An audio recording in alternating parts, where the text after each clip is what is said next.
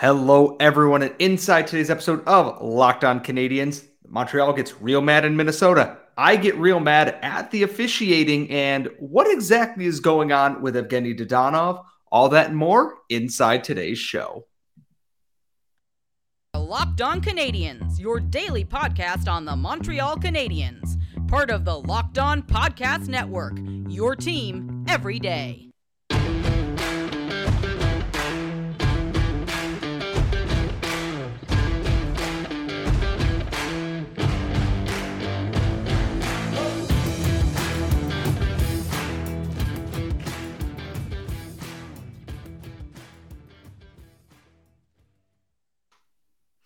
Hello, everyone, and welcome to episode 718 of Locked On Canadiens. As always, thank you for making us your first listen of the day every day, wherever you get your podcasts, or if you're watching us on YouTube, thank you. Make sure you are subscribed and make sure you hit the bell so you get notified every time that we post a new episode.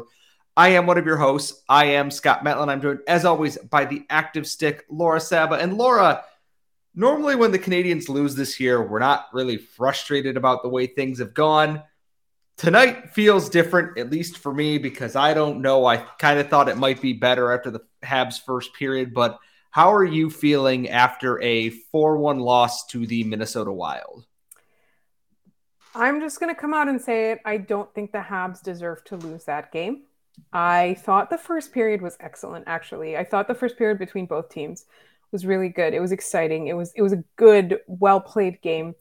I do know that we're going to talk a little bit more about the officiating later in this episode, but for whatever reason, this game just felt like the Habs should have won it.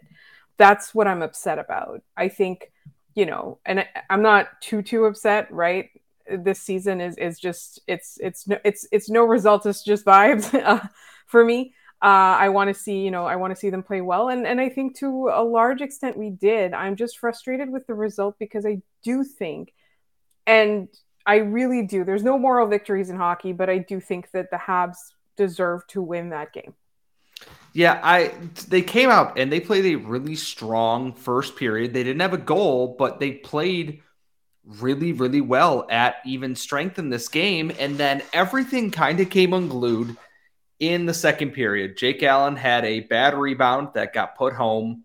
And then there was an iffy, I guess, and we will talk about officiating, goaltender interference call that led to another power play goal. And then it's just everything unraveled from there because the Wild took momentum of this game back through their power play. That's where they were at their best in this game. And it was enough to keep Montreal at bay. Yes, they had 3 5-on-5 goals, but they didn't look like the more dominant team for stretches of that game until the Habs started giving them power play, something we had talked about before. And it's frustrating because, yeah, Jake Allen didn't have a great night. I thought he was fine. He wasn't perfect, and there was always going to be a regression in there a little bit. But I thought he was more than fine in this. And just, it didn't work the way we were hoping to. And it's the Wild. They're going to be a playoff team. We know they're a very good team, and we know they're coached well. So my question is, how do you bounce back from this then? You have the Winnipeg Jets on Thursday, where I'm hoping Arbor Xhekaj just absolutely destroys the coward Mark Scheifele one way or the other. The Jets are a similar team that they have a lot of offensive talent. I'm wondering what the Canadiens have learned from this one to stay out of the box, I hope.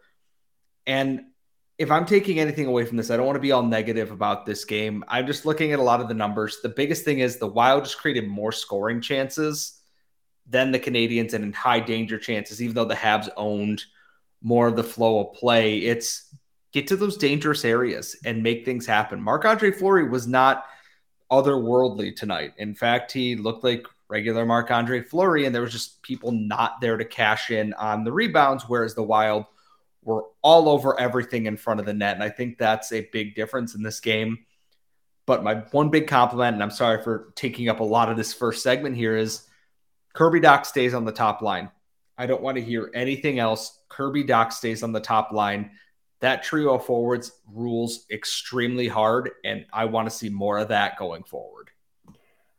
I think consistently Kirby Dach has shown different positive aspects of every game, right? As much as he's played, I want to say, even in the preseason, I know people were starting to notice his skills and what he brings in the preseason, but in the regular season, every game that he has played, he's shown a new thing that he's good at in my mind. So I think that's very deserved praise. I think some of this game felt like missed opportunities, right? Allowing the Wild into your kitchen is not a recipe for success, and the Canadians are going to have to avoid that against Winnipeg. I don't know if Winnipeg plays the coward Mark Scheifele, to be honest. I feel like they've been kind of very carefully managing him around the Habs in the past. So it's definitely on their minds, even if it's, even if it does seem manufactured sometimes, where like the media asks about it, or like, did Jake Evans feel the need to flatten him in the first meeting after that, playoff run or whatever. There's a lot of drama surrounding that. But I find that I don't know if it's just me, there haven't been that many games, but they have been kind of carefully managing Mark Scheifele around the Habs. So I would expect, like, it's not that I would expect, I would not be surprised if they held him out of that game.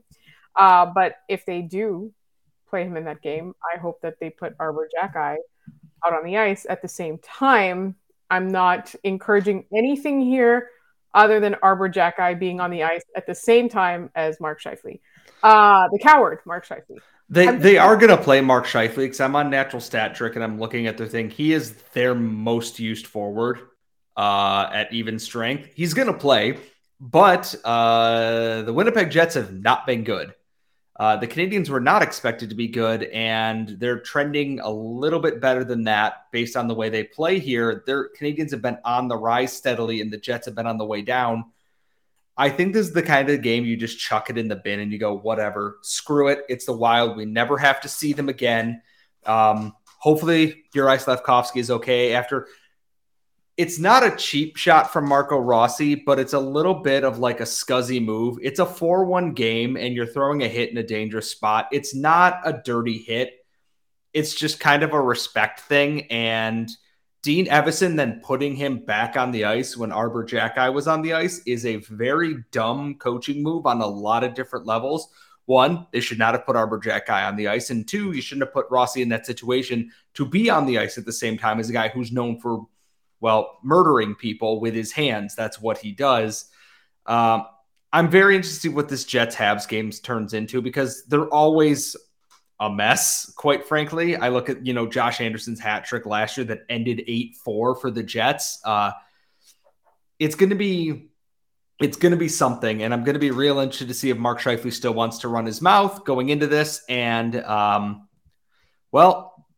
I know what everyone else is tuning in for now as we go into our second segment here. I don't like Chris Lee, and I have a lot of questions about the officiating in the game against the Minnesota Wild, and that's all coming up next. But first, if you have followed this show, you know that we love a Built Bar. And guess what, folks? They've got new reimagined flavors with cookie dough topper, coconut brownie bar, coconut brownie topper. White chocolate peppermint granola is Built's take on the granola bar, so it's more filling and still insanely tasty. They have candy cane brownie Built Puffs coming. It's like biting into the most delicious protein-filled cloud. It's everything you want.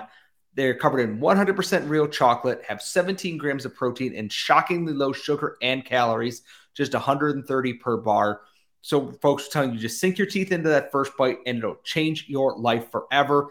And you're probably wondering, where are you going to go find these? You go to Built.com. You put whatever you want in your basket, the new flavors, the standby flavors, everything, and put in promo code LOCKEDON15 at checkout. That's going to give you everything that you are looking for. Remember, that's Built.com and promo code LOCKEDON15 to get 15% off your next order.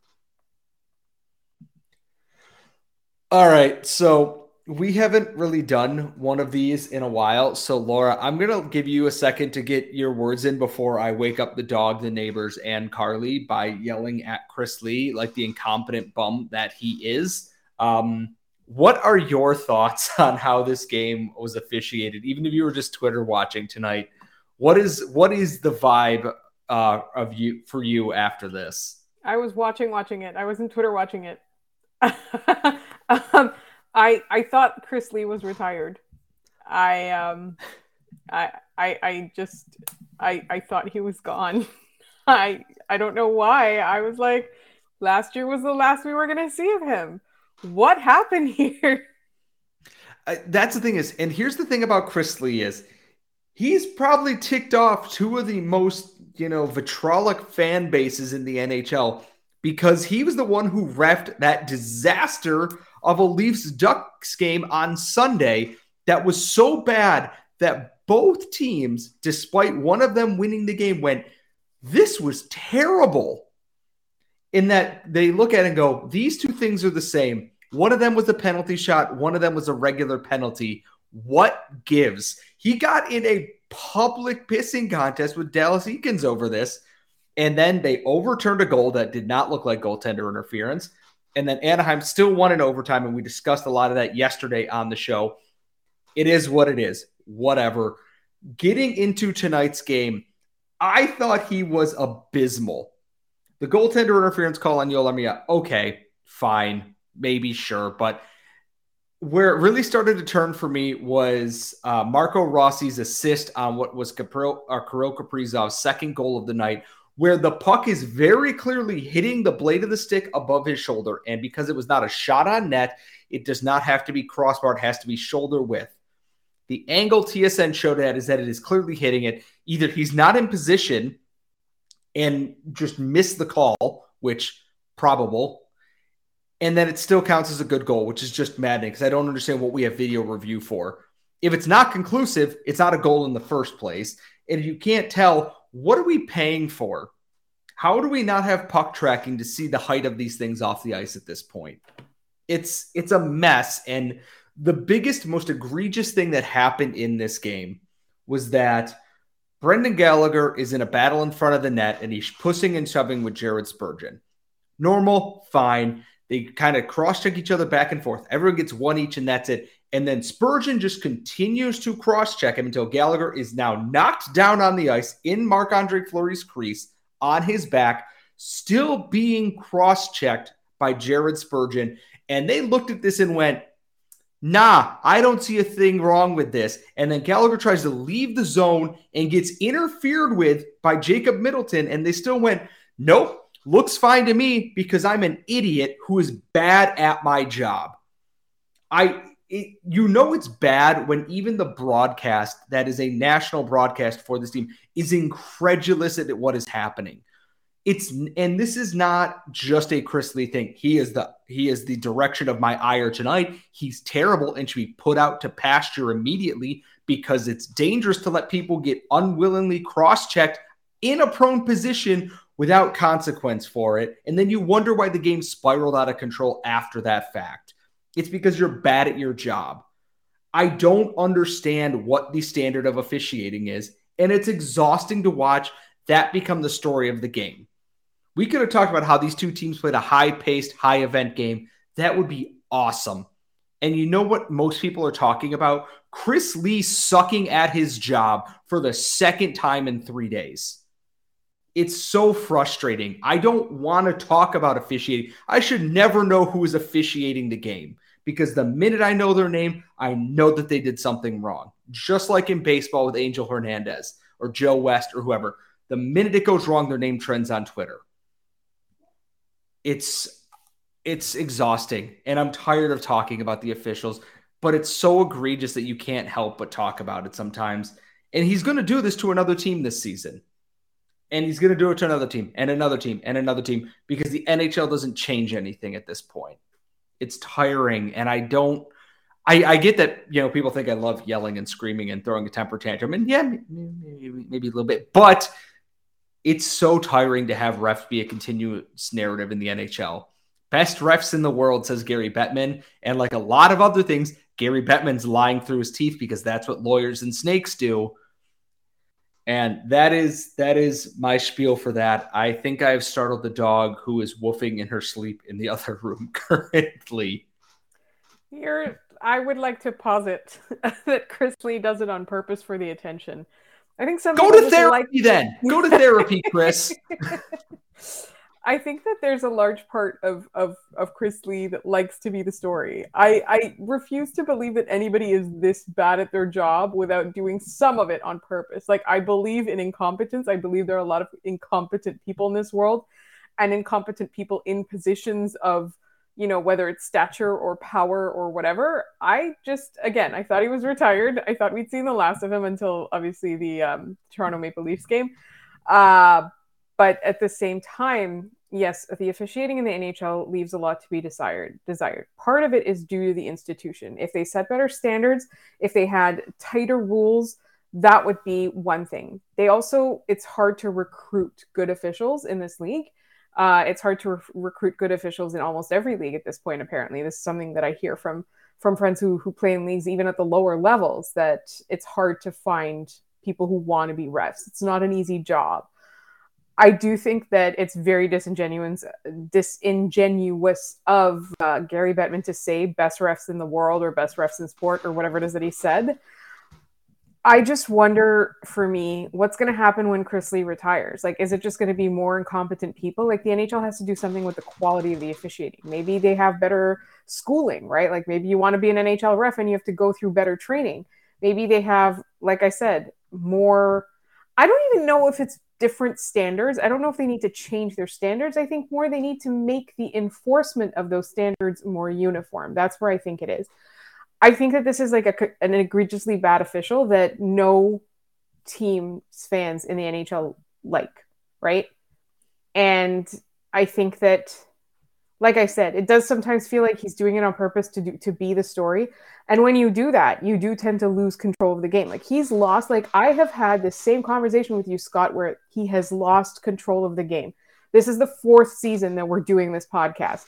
We've had multiple episodes in every season where we talk about how he's lost control of the game. Like, as a referee, you have one job. It is not to lose control of the game. So I think that there's definitely a lot going there. Like, I know I'm not as angry as you are, Scott.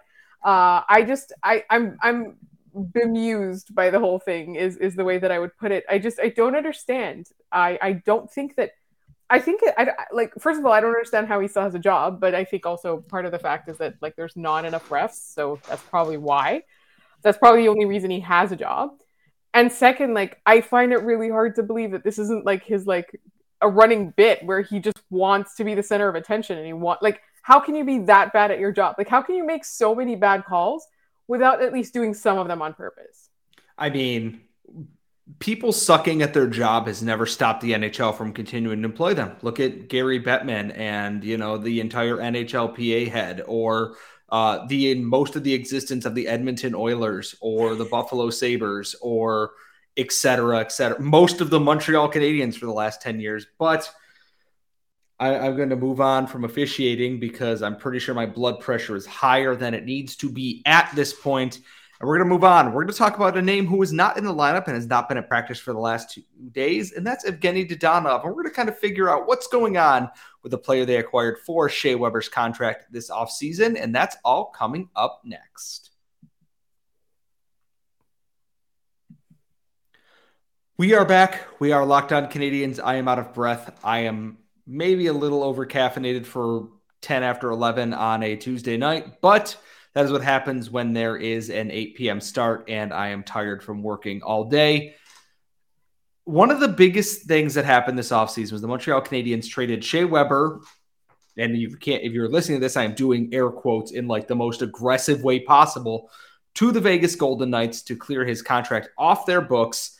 And they traded him for Evgeny Dadonov, a player who I was actually very excited about coming to this team because on a lot of the teams he's played for in the past, he's been kind of a Swiss Army knife of, I can be here, I can be there, I can be anywhere in this lineup that you need me. And through the preseason and through the couple of games that he's played regularly this year, Evgeny Dadonov hasn't really been up to what we were expecting from him. I was talking with Andrew Berkshire, in a Twitter DM about this, and I go, he's not making the wrong reads when he's playing. Everything just seems a step off or slow from where it should be for someone who is an experienced NHL vet. He's never been the fastest guy or the most skilled guy, but he generally makes the right plays and gets things in the right spot. He was scratched in the game against the Blues, and then he was scratched again tonight, and they said maintenance day, and I don't know if he's nursing an injury or if what's going on, but there's a lot of smoke surrounding him right now that someone asked if there was, a trade or something going on. And Martin St. Louis admittedly got very, short with the person who asked the question. And, the insinuation that something else is brewing there, it is very strange that we haven't really heard much. They didn't say he was injured. If he was injured and they're saying he's getting treatment, that's one thing. And if he was going on waivers, I think they would have probably done it by now at this point. I don't know, unless they're saving it for the weekend or something. And I don't get why he'd be the first one out, or they're working on something. But Laura, we got to admit the whole situation's a little bit weird for a guy who hasn't been great, but has probably been the most consistent option out of everyone. They've continued to try and rotate into this lineup at least, right? I think what's bizarre is the lack of transparency. I think that's the thing. We're used to a little bit more from the Habs organization under Kent Hughes and Jeff Gorton. Maintenance day could mean anything. And the fact that you said like he's just like a step slower, like I don't think it's an age thing. A step slower means either his instincts are off for whatever reason. He needs, he needs to take a step back and deconstruct his game and do a little bit of video work maybe.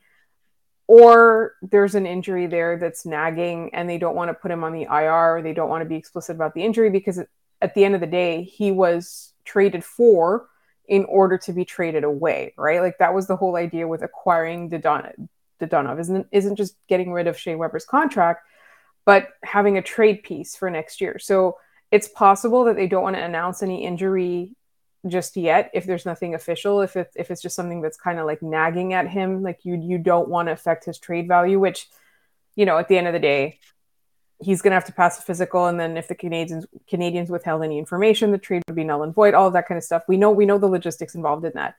But I just think that maybe they just don't want him to seem banged up because there may be interest or they may be shopping him. I think for me, I don't know that it's really anything sinister going on. I think they're just not being as transparent because in my mind, personally, I think that there's some sort of nagging injury or some sort of physical issue.